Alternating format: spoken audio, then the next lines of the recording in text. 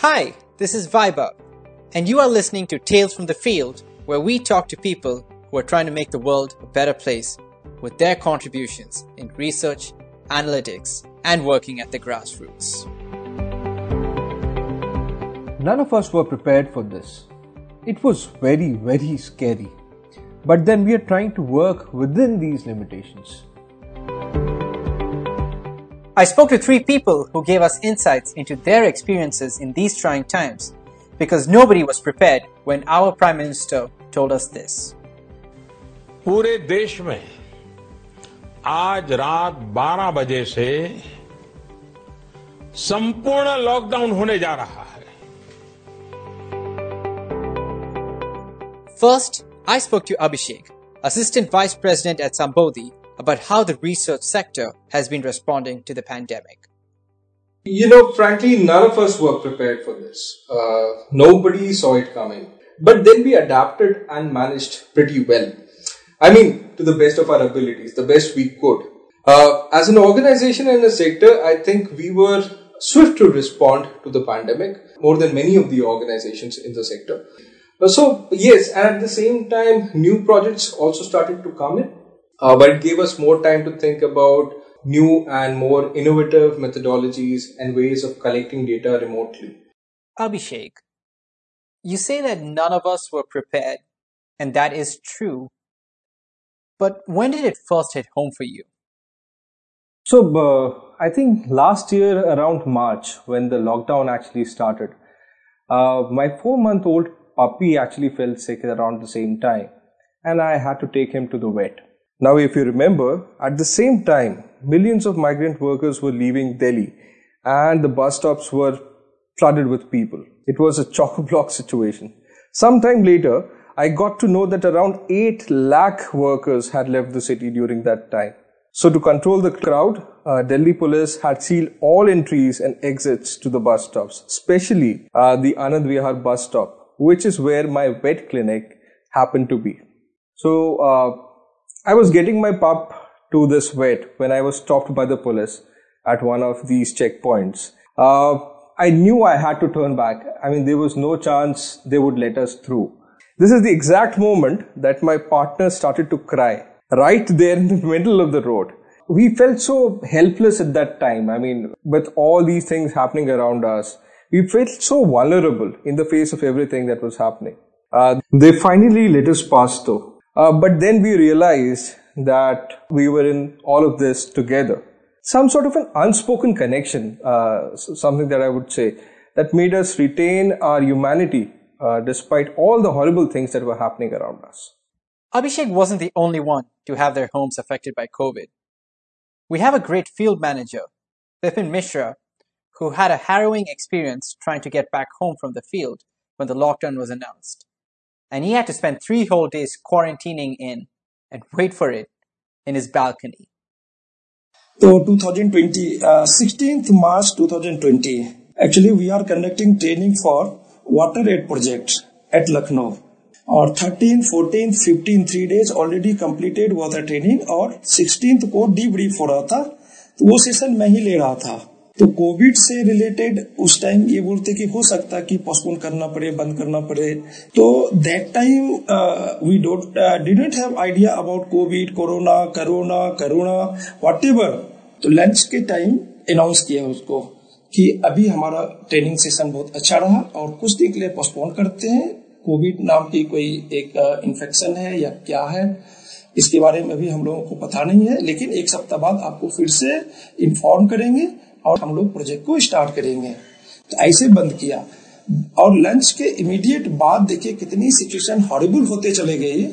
सो एक समय के लिए लगा around 175 peoples are there, all are stuck that time, they are unable to understand what is going on. So उस time जो भी जिसको जिस तरह से मिले आप निकलो, बस इतना ही था. जैसे कोई अचानक कर्फ्यू लगती है और सब अपने अपने घर को सेटल करते अपने तरफ भागते हैं, उस तरह की सिचुएशन होने लगी थी. वहां से समझ में नहीं आ रहा था कि अब क्या करें, इतना जल्दी क्या करें. अल्टीमेटली बाय लेट नाइट सभी लोग यहाँ से चले गए. मैं late night also I took bus for Anand Vihar from Lucknow and we reached our home, and I said to my family, so let me at least one day just leave me alone. Because we didn't have idea about COVID corona, that infection is spreading more and more everywhere. So we have only two rooms house in Delhi, and we're staying with my families there. So where we should stay? So I thought balcony is better than rooms. Chose to stay in the balcony. How big was the balcony? Balcony 15 by 4 होंगे balcony.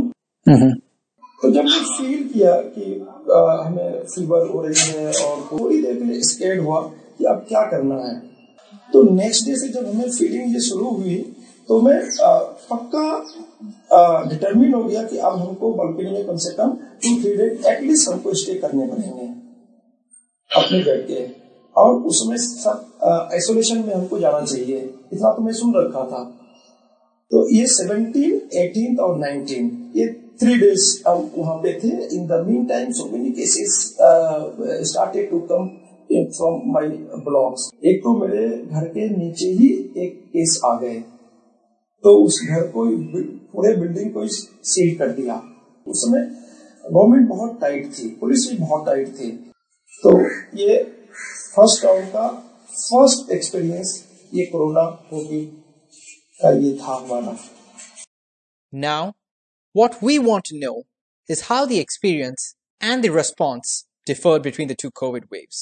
A friend of mine and a great researcher, Tanushka Ojha, who's the manager of research at Sambodhi, felt this firsthand. So there was some difference while traveling during the first wave and second wave. The reality of corona was more visible during my visit in the second wave. So during the first wave, we were so fearful when we went to the rural areas. We were thinking whether the most important fear was whether community is going to entertain us, whether they are going to interact with us. That was the biggest fear. But to our surprise, during the first wave, community, they were totally open. Rarely people were wearing any mask, or people were even talking about COVID. But during my second visit, I found that now people are so much talking about it. At least 30 to 40% people are wearing masks. They are following COVID appropriate behavior, and they are talking about it. That, yeah, you guys are traveling in our village, so many people got infected and they died, and, it's a risk. So that was a stark difference between my first visit and second visit, that during the first visit, though the urban area was hard, not as worst as second wave, but still, there was a significant impact. But for rural areas, it was still not a reality. But during the second wave, I saw, the fear and the awareness and the practices around COVID. Now getting back to you, Abhishek, what were your perspectives on the ground realities? To begin with, one couldn't help mentioning the stark difference that you would observe between the urban and the rural settings, especially in terms of the awareness and the preparedness, not only of the people but also of the health functionaries at that time. In certain rural areas, some people even felt that it was just a political gimmick, because the state elections were also approaching. So many of them felt that it was just a political gimmick, and there was actually no scare of COVID around the corner. So no wonder the situation, because of all these things, got from bad to worse in the second wave. Another aspect is with your work, traveling. What was it like traveling during COVID? Was it even scary to think about? Because the clients, they want us to start these operations. Everything needs to move forward. So were you scared to put yourself out there?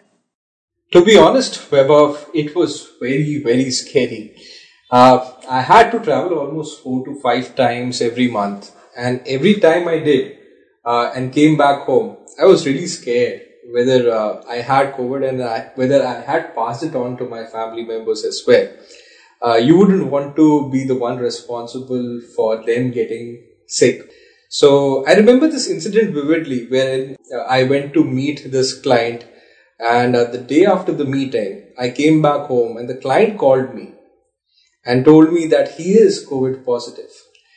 I just froze at that time in terror because I had spent the whole day of the previous days sitting almost like 6 feet away from him.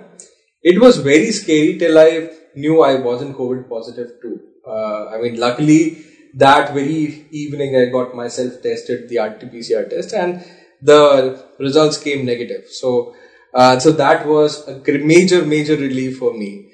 And they were quick to intimate people, which was the best part. And so a lot of contact tracing could have been done. And there were many people in their office on that day who had tested positive. So I came to know later.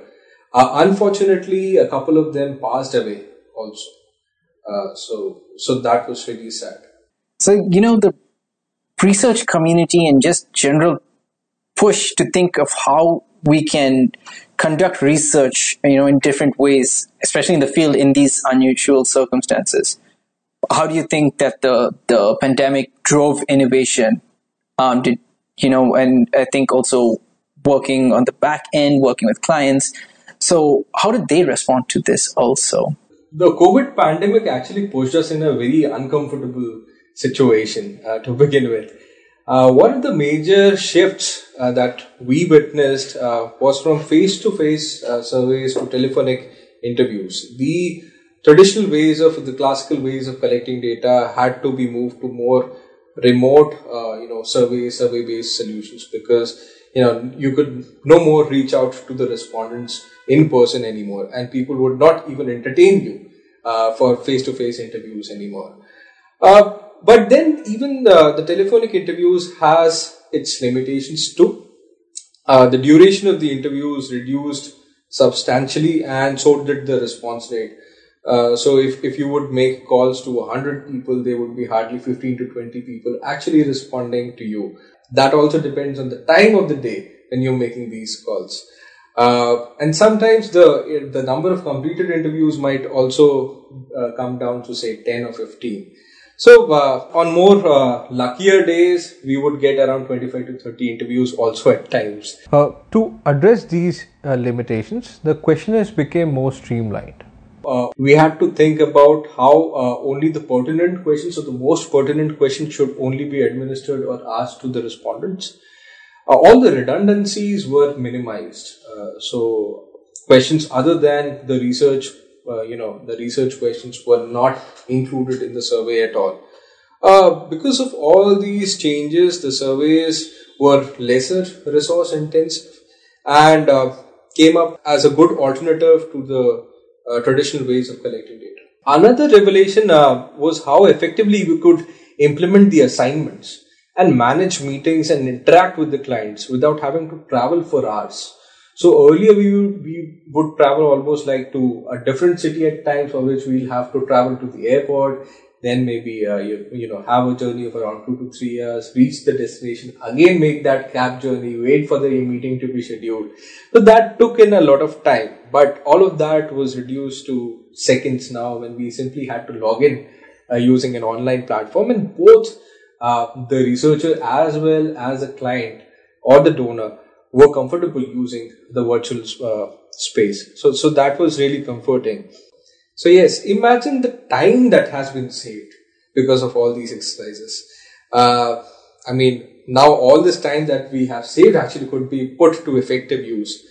I'm certain that the sector will continue retaining these changed habits even after things get back to normal. If at all it gets back to normal. No, but it must be nice that now you're able to balance family time and dealing with the clients. So you could have the best of both worlds now, one would say. Yes. It had its benefits as well, and it had its shortcomings as well. You don't get to interact with your colleagues that much. You don't share the same rapport that you used to earlier. But then we are all trying to work within these limitations, and we are all doing well so far. Right. No, that is good to hear. I think there's so many advances and innovations that we're making, and hoping that we keep pushing and plowing through this. Yeah. So thank you so much for coming on the show today. Honestly, I'm just glad that you didn't ask me about my Zooms or team meetings fails. Right. that have happened. So I think we would need another episode. Yeah, maybe you want to give us a teaser for that, or maybe just save it for the next episode. Let's just save it for the next episode. Right. Thank you. Thank you for tuning in. If you like this episode, don't forget to check out our website, evaluationobservatory.org, where we have more content like this. I'll see you in the next episode.